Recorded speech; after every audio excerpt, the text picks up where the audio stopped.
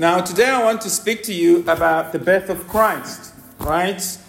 We are doing this because we have been going through the Bible verse by verse, and we have now arrived at a passage that talks about that. Luke chapter 2, verse 1 to verse 7. Now, I know that this is probably the most well-known passage in the Bible. Believe me, as a pastor, it's a hard thing to preach to those who already know the Word of God. And especially when we come to this passage. Luke chapter 2, verse 1 to 7, which I am sure the Sunday school are experts on.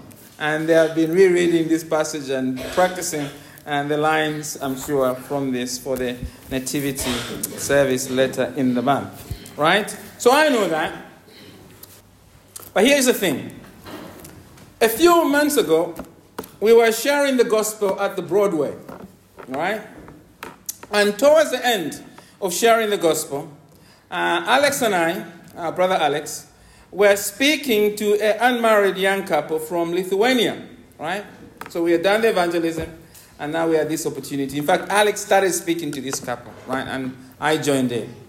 And I could see immediately, actually I was joining in as Alex was walking away, right? Because it was clear just from talking to this couple, they had made it clear that they did not believe in God. And the man was particularly keen to say, he didn't want to talk about it. He just wanted to be left alone. But you know that normally when that happens, I get really excited when somebody wants to be left alone at the Broadway. So I thought I'd join in, right? And I want to just ask them why they didn't believe in God. So just a second opportunity. Alex was shaking his head, but I joined in just to ask for a second opportunity for me to ask them this question. Why don't you believe in God? Now, at first, the man started talking about what he had been talking about with Alex. Evolution and the Big Bang and how everything is pure matter. Just life is just pure chance, right?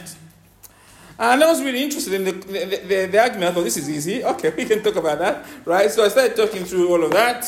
And after answering his objection, it was quite clear that he understood, and I think he got the objection.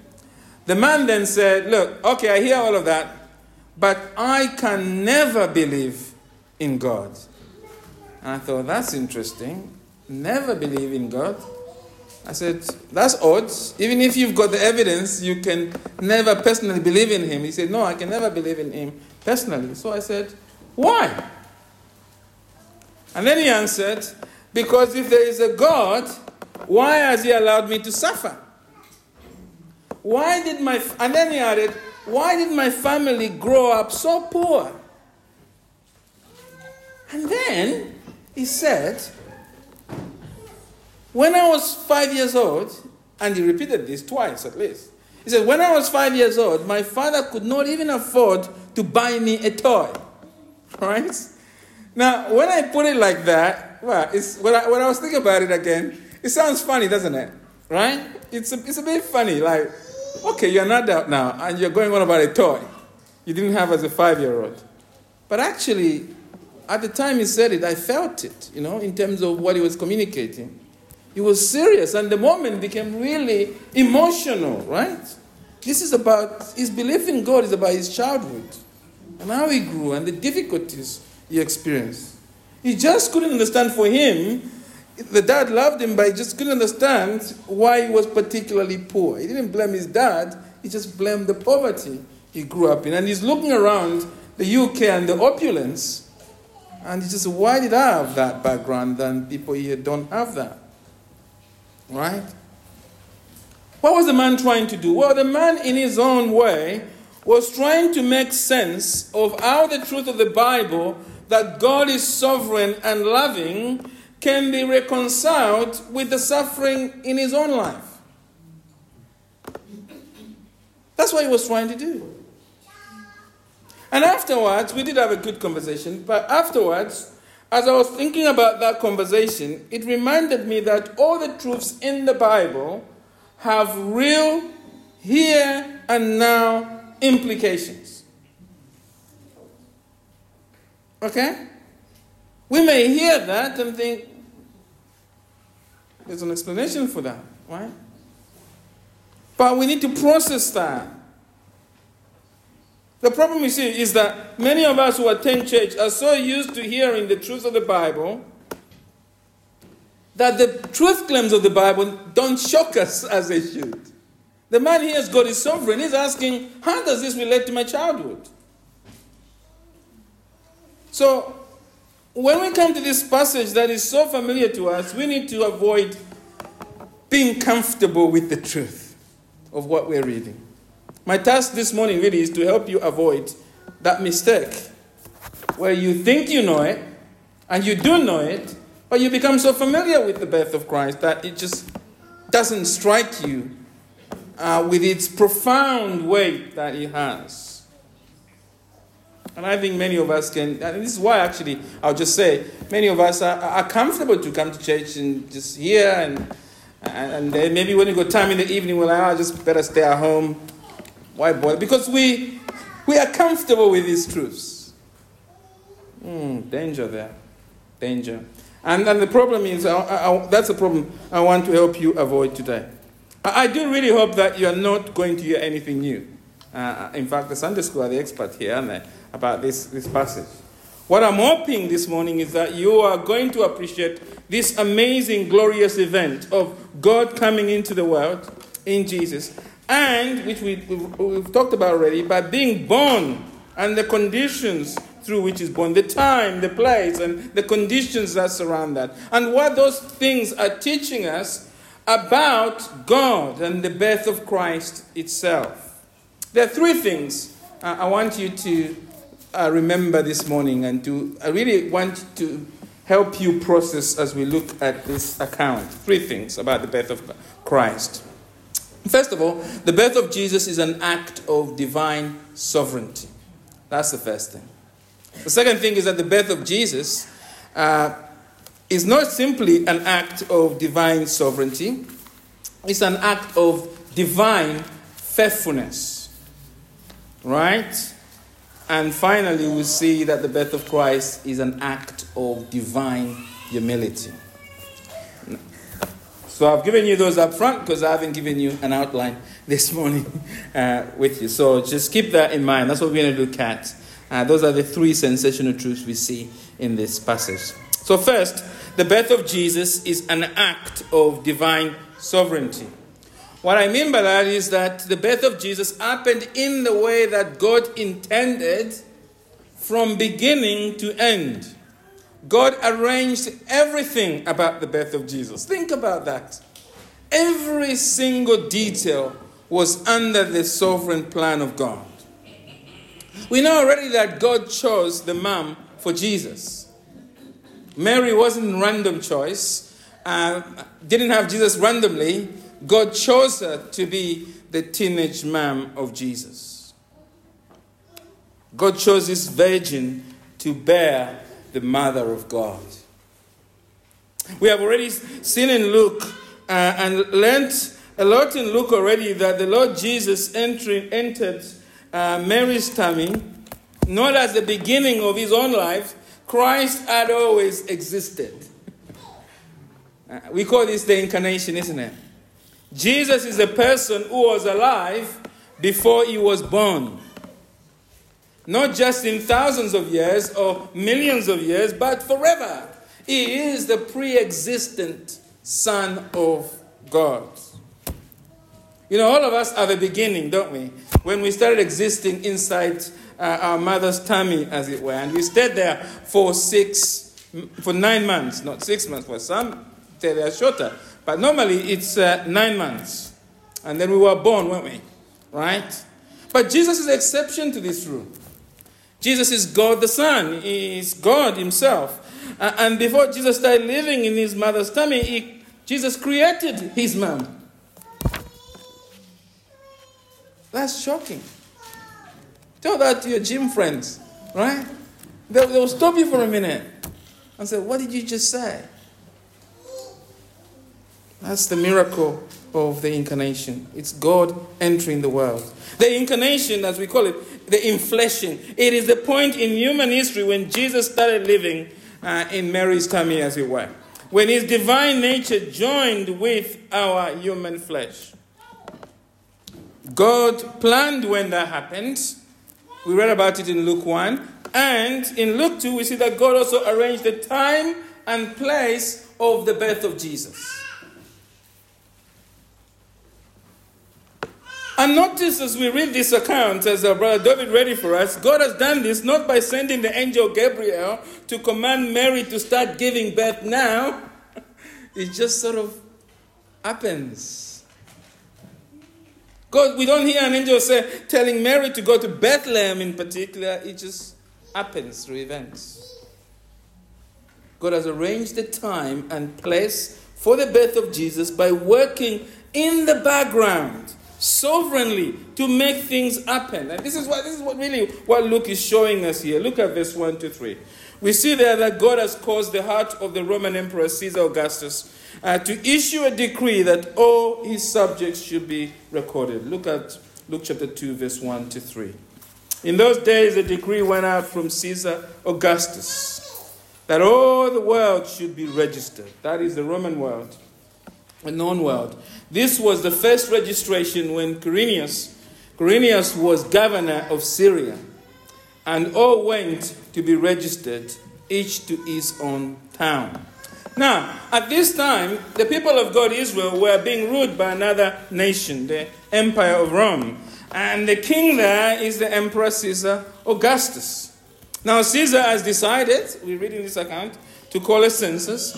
And we think the reason for that is that he wants to collect more tax from the people to pay for the expansion of the kingdom. Historians tell us that there is a sense of turmoil in the empire at this time, right? And Caesar wants to exert his authority a bit more.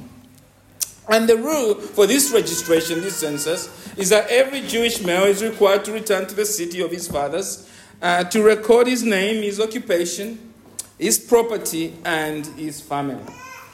Now, Luke here tells us that this census was the first census before another census that Luke later records in Acts. The word "when" there in verse 2 is better read like the footnote in some of the ESV Bible, right? Quirinius had been appointed by the emperor at least 8 years before Jesus was born. He had been serving as an ambassador in Syria, but he was eventually confirmed as governor some years later.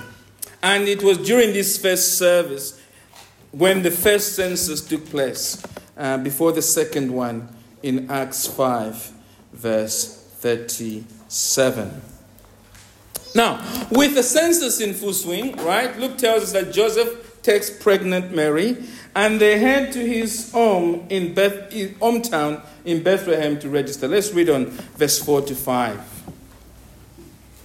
And Joseph also went up from Galilee, from the town of Nazareth, Judea, to the city of David, which is called Bethlehem, because he was of the house and lineage of David, to be registered with Mary, his betrothed.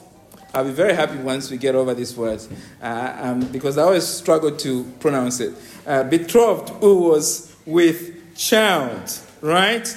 Now, at this point, right, we all have questions. If you're reading this for the first time, you got questions. Why does Joseph not just leave Mary behind? The Lord does not seem to require women to register in person, so why is he taking her along, right? Is it because Joseph has taken seriously the word of the angel in Matthew, in the Gospel of Matthew, to look after his wife, and he does not want to take any chances? God has commanded to look after her, and he's doing all he can? Or does he just want to be there when God is born? He doesn't want to sort of hear it, get an email or something, and say, the child has been born, right? He wants to see the baby there. It's his love for Mary, and he's taking seriously that responsibility. Is that the reason? Or is it perhaps just Mary? Mary needs to get out of Nazareth. Things are difficult there, given the scandal, as it were, humanly speaking, surrounding the pregnancy. And so she just can't be by herself. She needs Joseph there to support her. And so she's tagging along, 9 months pregnant. Walking is a distance. The same distance you walked going to Elizabeth's house, really. All right? Now, we don't know the answer to that. We don't know. the Bible does not give a human explanation for why Mary has tagged along. In fact, it does not, in the same way, it doesn't give us a human explanation of what's going on in Caesar's mind. Why this census, right? Why all of a sudden? Why does he need more money in his pocket, right? It does not tell us, right? And the reason is obvious. The absence of those explanations are meant to focus our mind on the bigger picture. What is the bigger picture? The bigger picture that it is God pulling the strings. It is God who has arranged the events in this way. And he has done it in ways that we cannot see. The work of God in the birth of Jesus is like an operating system on a laptop or tablet, right? The operating system, whether it's Windows or iOS or whatever, Android, is always hidden in the background, isn't it? But it is what enables us to do everything we do on the devices. God is working like that here. He's working in the background through Caesar, through Quirinius, through Joseph. They may not be aware of it, but it is God willing their action in his sovereign will. In his sovereign will. Their actions are genuinely theirs, and yet God, through their action, is accomplishing his purpose. The birth of Jesus is reminding us something that we often forget, which is this, that the world is not just physical. We are not just a bunch of atoms. There is also an invisible spiritual world. And in the spiritual world, God rules over all things because God is spirit, isn't he? Himself, right? And this God is in charge over the physical and spiritual world. And he's working out his purposes. Nothing that happens in this world is outside the sovereign control of God. Jesus is being born exactly the time and exactly the place that God wants him to be born. And friends, this is true for our lives as well. It's true for your life. It's true for this world. When we look at this world, it looks like it's running itself, isn't it? Chaos everywhere. Things look out of flux. Right? Well, the same is true for other things in your life. I'm sure maybe you're looking at your own life and you're thinking, things look chaotic, right? It's what's going on here? What is God up to in my life? It's just one thing and the next, right? It looks like things are running themselves. But it is not. It is God who directs things even before things affect us. And Christmas is a wonderful reminder of this truth of God's sovereignty. If you ever doubt God's sovereignty, then just look at Christmas. Christmas is the wonderful reminder that God is silently working in ways we cannot see. No matter what is happening in your life, God is in charge. You need to remember this truth when you turn on the TV or when you go to your social media and you scroll it down and you feel uneasy about what's going on in the world. It is easy to despair, isn't it, as we look around us. Evil seems so triumphant. And you know what? I am sure that's how it seemed to the children of Israel at this time. Can you imagine Joseph? He's like, yeah, we got a baby coming, and now a census? It seems like God was things were just moving all over the place, right? And yes, it is true that Augustus is an evil man and is responsible for all the things he did, and not perhaps the calling of the census was the most useless thing he had ever done, right? And yet God was sovereign even over that. In the same way, this birth of Jesus is reminding us today, as we live here today, that whatever is going on in your life, do not despair. God is working his purposes out in ways you cannot see. And you know what? There is more here. It's not just the silent sovereignty of God. It is also the ordinary sovereignty of God, as I call it. The birth of Jesus is not only showing us that God is working in ways we cannot see, it is showing us that God often works out his sovereign will in ordinary ways. Imagine you're John Simpson, right? Some of the other people here may know John Simpson is not on TV. They don't have him on TV that much anymore. But imagine you are the veteran world affairs editor of the BBC, still doing that job. John Simpson. Okay? And you have landed now in Galilee, as it were, in Israel at this time. You are covering these events that are taking place in Israel, right? In the year zero, as it were. And you are going around interviewing people, right? What are you likely to hear about why people are on the move? You ask him, why are they on the move? Why is everybody moving all over the place to register? As you discuss with Joseph, perhaps you see him moving to Jerusalem. You ask him, what's going on? Why are you going there? What are some of the reasons you are likely to hear? I think you hear a lot of reasons, and particularly the census, of course, itself. But I tell you one thing you won't hear, what John Simpson won't hear, is that they won't hear them mention God. Because there's no prophet who has appeared.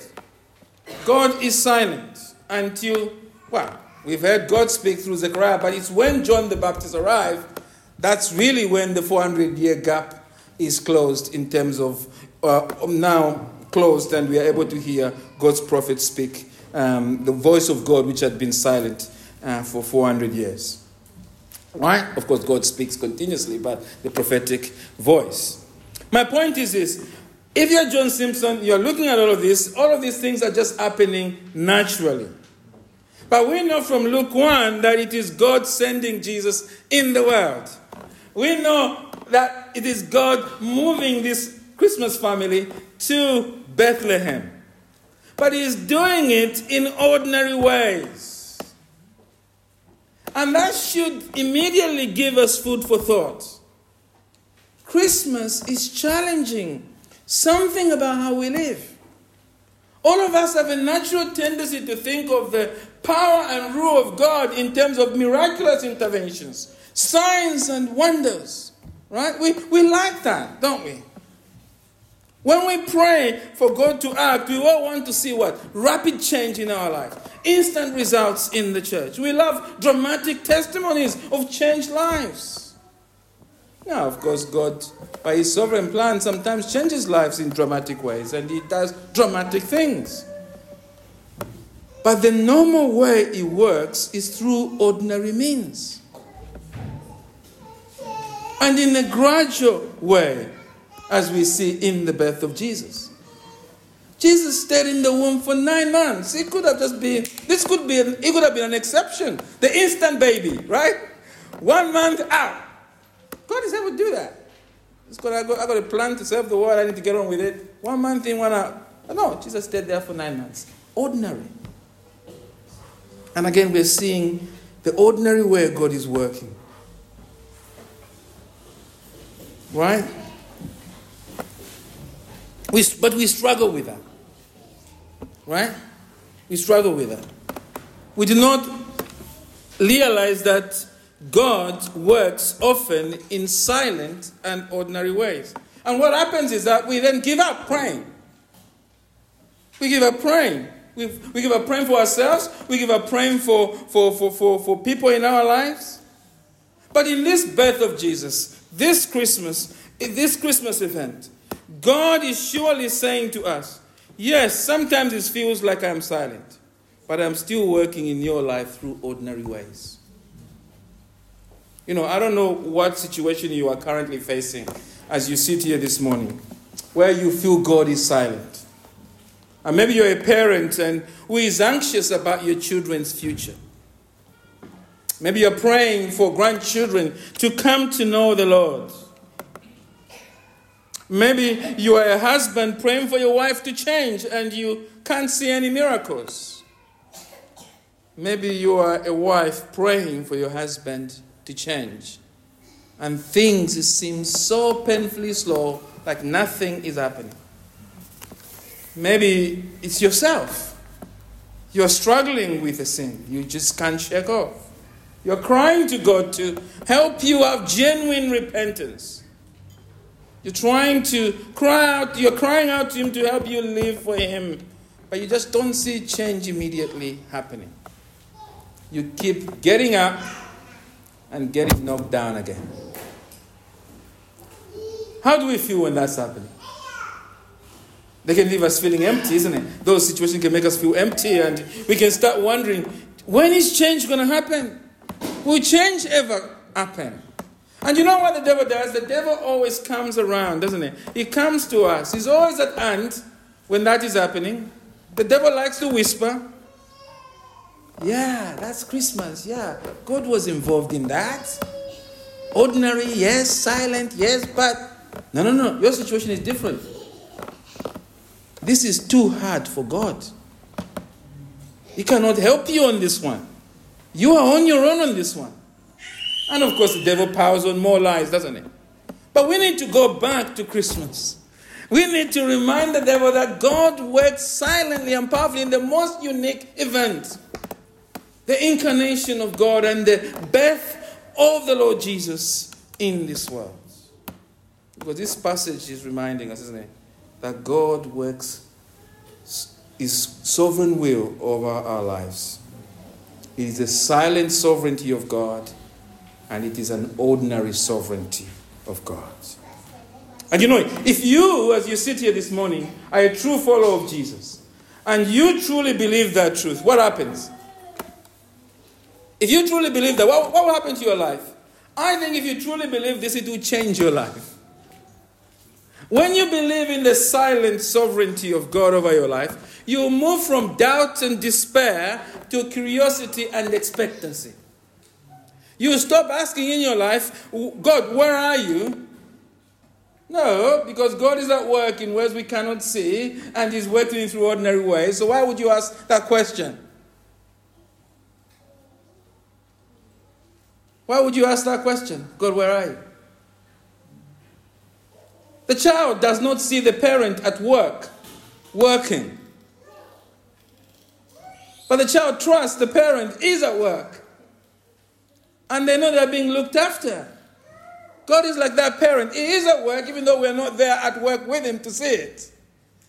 That's the silent sovereignty of God and the working of God through ordinary means. So we stop asking God, where are you? What do we start asking?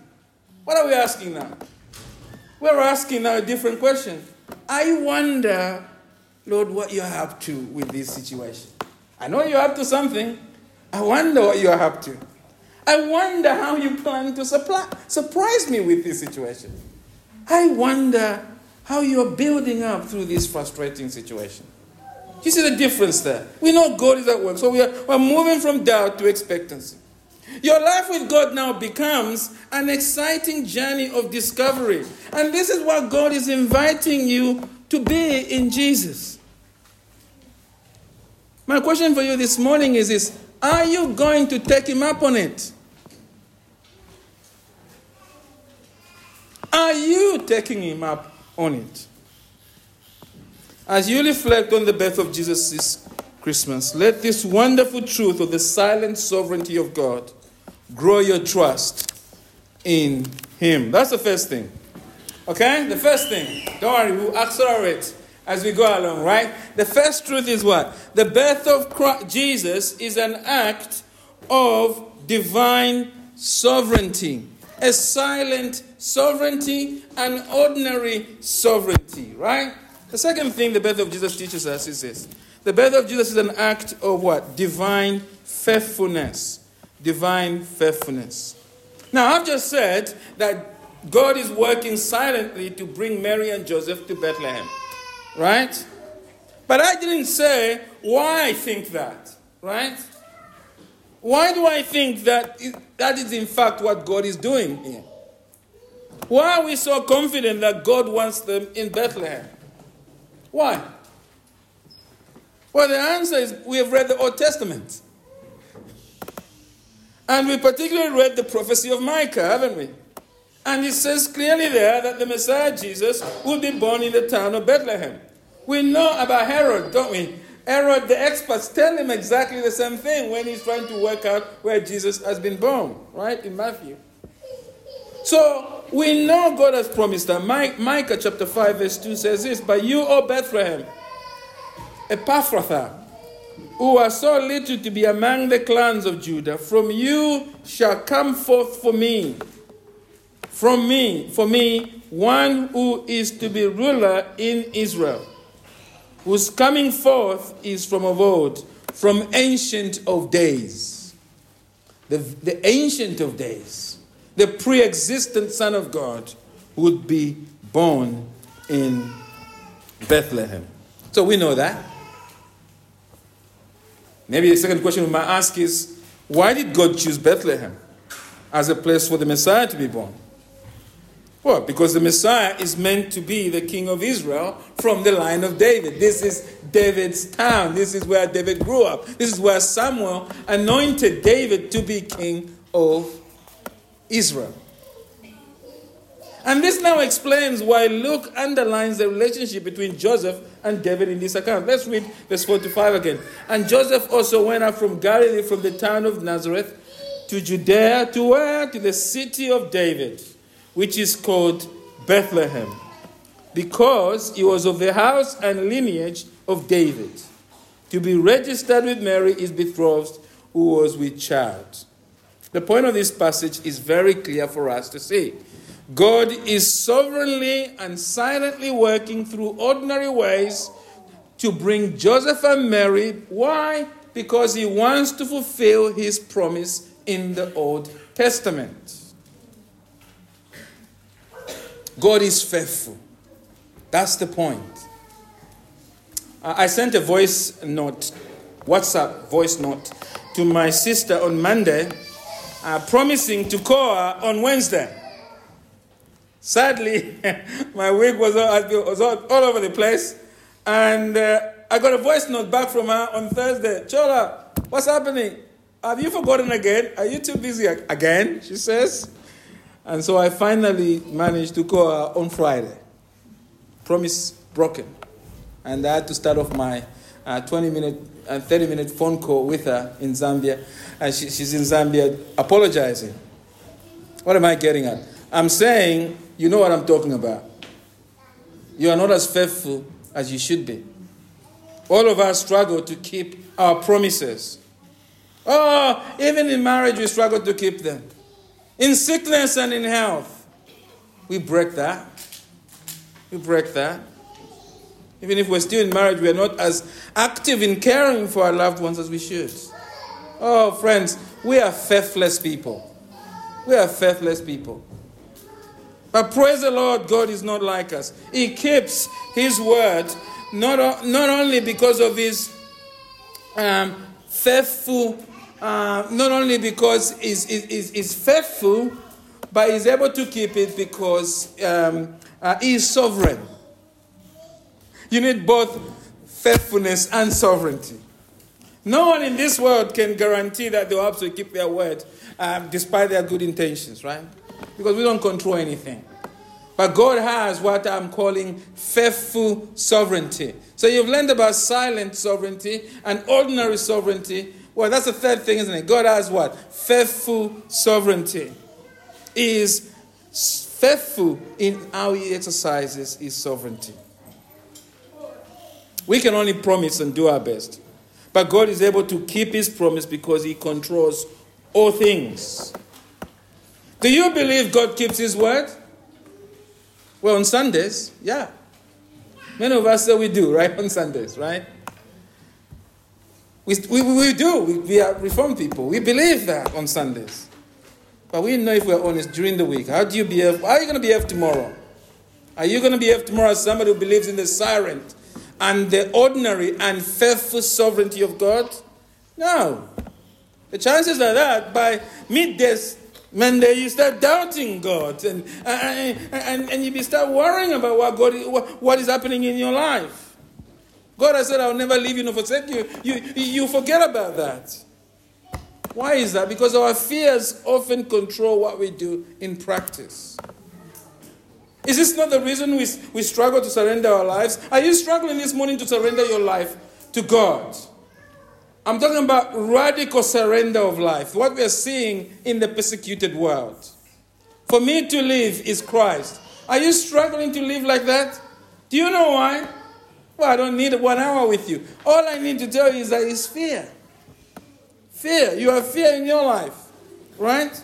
You are afraid to surrender completely to God because, frankly, you don't trust in the faithfulness of God. Many followers of Jesus know that God commands us to hand over to Him everything. And a part of us wants us to surrender to God. But we are afraid. It scares us to put all our eggs in the Jesus basket, as it were. What if I surrender this sinful relationship to God and then I end up living lonely? I never get married. What if I surrender my wallet to God and giving sacrificially to God and God does not come through for me and my family? What if I never have a holiday now? What if I forgive that person who has hurt me and then she starts treating me like a doormat? Will God really be there for me now? You see, our problem is not our situations. It is simply that we do not trust the words of Jesus. As the Father has loved me, so I have loved you. That's our problem. We don't trust that. As the Father has loved me, with faithful commitment. The birth of Christ, we're seeing the love of the Father for Jesus as He weaves this event. That's another sermon, isn't it? Right? As the Father has loved Jesus, so I have loved you. You see, the challenge for us, friends, is that we do not meditate enough on the faithfulness, the sovereign faithfulness of God. We do not trust that God keeps His word to His people. Are you struggling to trust God this morning? Well, praise the Lord for Christmas. Because the truth of Christmas is here to remind you that you can't take God at His word. God is faithful. And so let the truth of Christmas move you to repent of trusting yourself and to pray that God enables you to trust Him. God enables you to start taking the God of Christmas at His word. So, those are two things, isn't it? The birth of Jesus is what? An act of divine sovereignty, right? It is an act of divine faithfulness, right? Thank you, Sister Zipporah, for helping me along. You know, I was preaching at the Angel yesterday. I told Pastor Reagan that he needs to come here and preach a few sermons so we can be more active. They were like repeating, oh, it's amazing down there.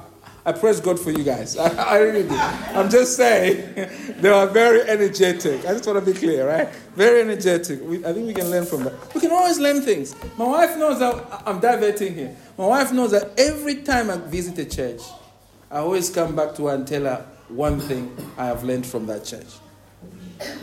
So, the third truth. The birth of Jesus is an act of divine humility. This is our final point, and we'll end. I know you are waiting for lunch, right?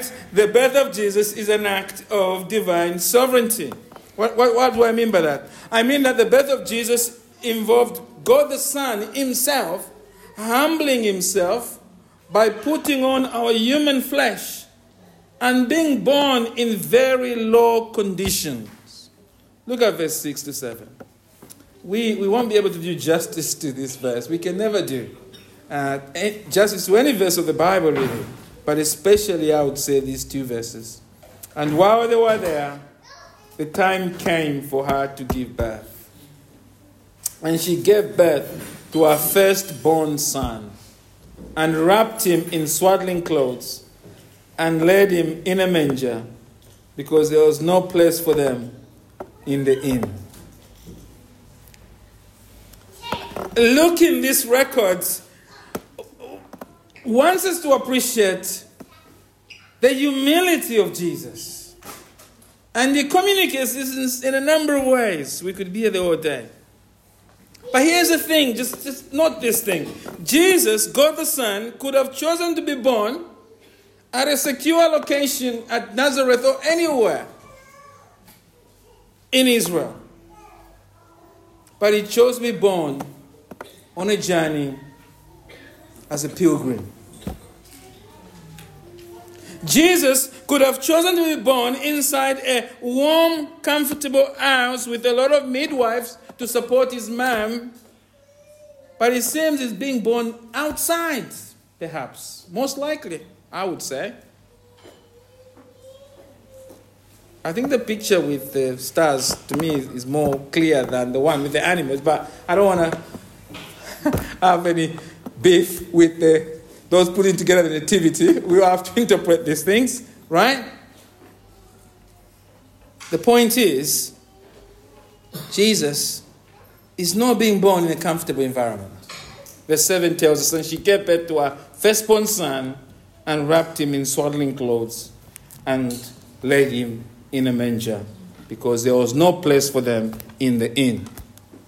And that particular phrase, I'm sure you've heard many sermons about that. Luke says there was no place for them in the inn. It's one of the most discussed phrases in the Bible. Was it really an inn for travelers?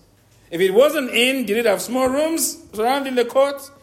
And did it have places where people and animals stayed together or separate, right? Or is it a guest house, as the ESV footnote suggests? Is it possible that this was a guest room in a private home which somehow was not available, right?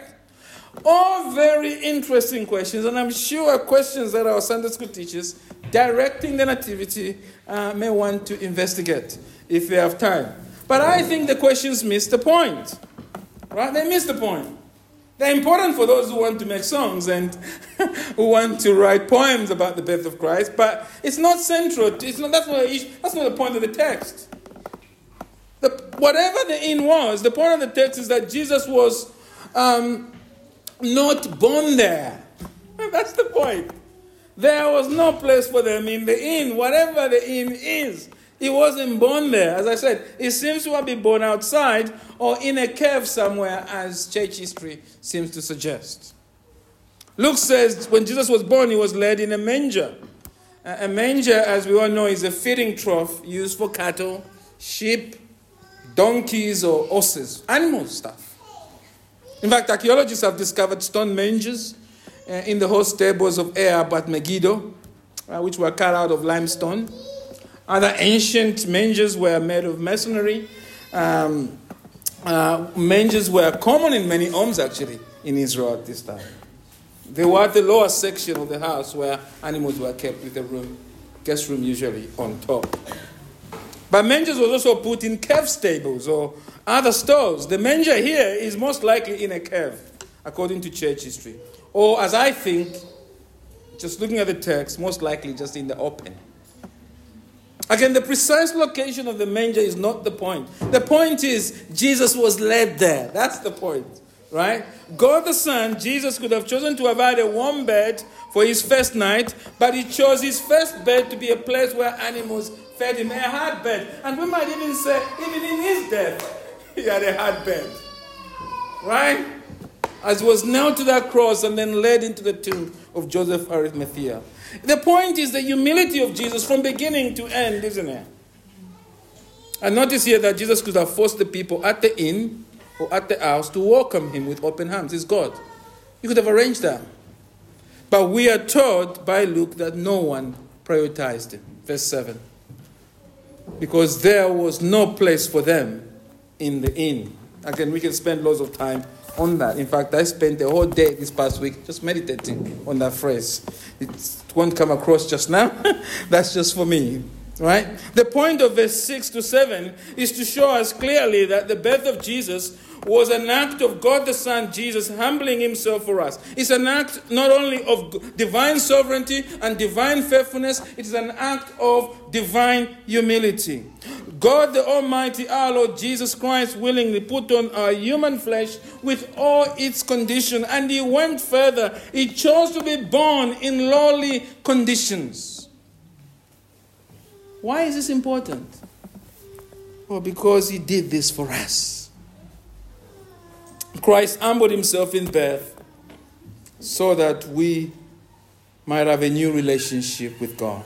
We might say Christ descended to the depth to raise us up from the depth to the heights of God, as one of the hymn writers says. If you're trusting in Jesus, this truth is meant to comfort you. If you're truly born again this morning, it's meant to comfort you as you seek to live for Jesus in this world. Jesus humbled himself for you. There is nothing that Jesus did on earth for himself. He had no needs as fully God.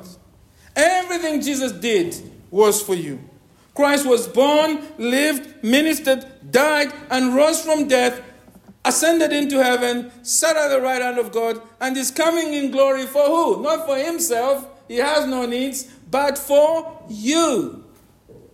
For our benefit. Are you currently doubting God's love for you and care for you as you sit here this morning? Are you in a season of feeling anxious?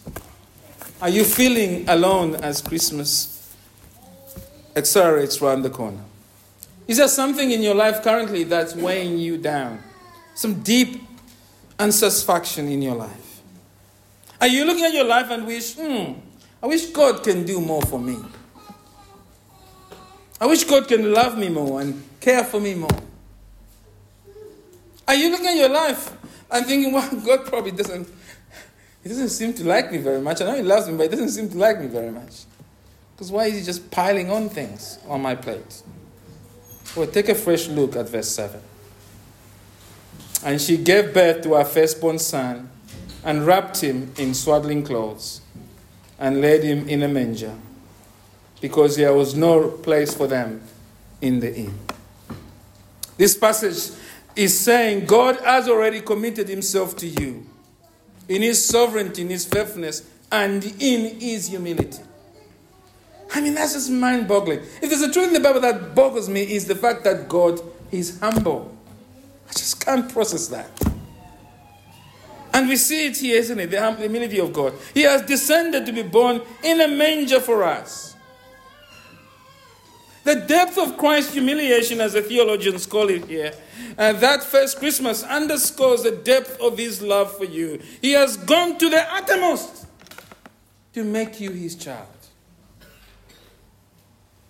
This truth of Christmas here, the truth of God's Son, humbling himself. I thought about it, that this is the most important truth in the whole world. God the Creator humbled himself and was born in a manger. Was born in that place and led in a manger.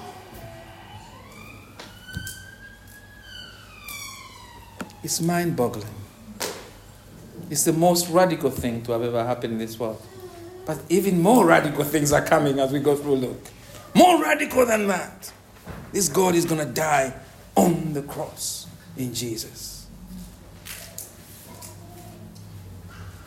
God the Son humbling himself should comfort you, isn't it? Because it means that Jesus, in his human nature, not only should it comfort you that God loves you so much that he would take on this humility, but it should comfort you for another reason. In that Jesus, in his human nature, you see, Jesus is fully God and fully man. And in his human nature, Jesus, our mediator, right, is more than equipped to help us. As God the Son, he is always equipped. But now we see in his human nature, Jesus is equipped to help us in another unique way, isn't it? Jesus the man knows what it means to live in humiliation. He knows what it means for people not to give him room in his life. He knows what it means to not have people putting their hands around him. He knows what it means to have parents who struggle to even ensure that he was born in a proper house. Jesus knows poverty. He knew want. Jesus has walked in our shoes, beloved. And we don't have a high priest who is not able to sympathize with us. Christmas reminds us we have a high priest who is able to sympathize with our struggles. He humbled himself to be our complete helper. Jesus knows what it means to be a baby, what it means to be a toddler. He knows what it means to be a teenager, because Jesus was a teenager once. Beloved, this truth is the death of all our doubts.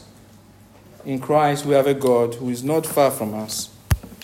Well, he is now physically with us, even suffering with us and for us. All religions, you see, promise that God will protect us from evil or care for us, but only in Jesus do we see God come down and humbling himself to be with us. And of course, this is not the end of his humility, as I said, right? We ultimately see the humility of Jesus on the cross, isn't it? Where he willingly died for us. The Lord Jesus, I can go on. I hope you're not bored. I can go. I think Jesus deserves more to be said about his humility. The Lord Jesus allowed himself, beloved, to be betrayed. Don't get tired of that. He allowed himself to be betrayed, judged, condemned, mocked, spat on, and brutally killed for you and I. How astonishing, beloved. How astonishing.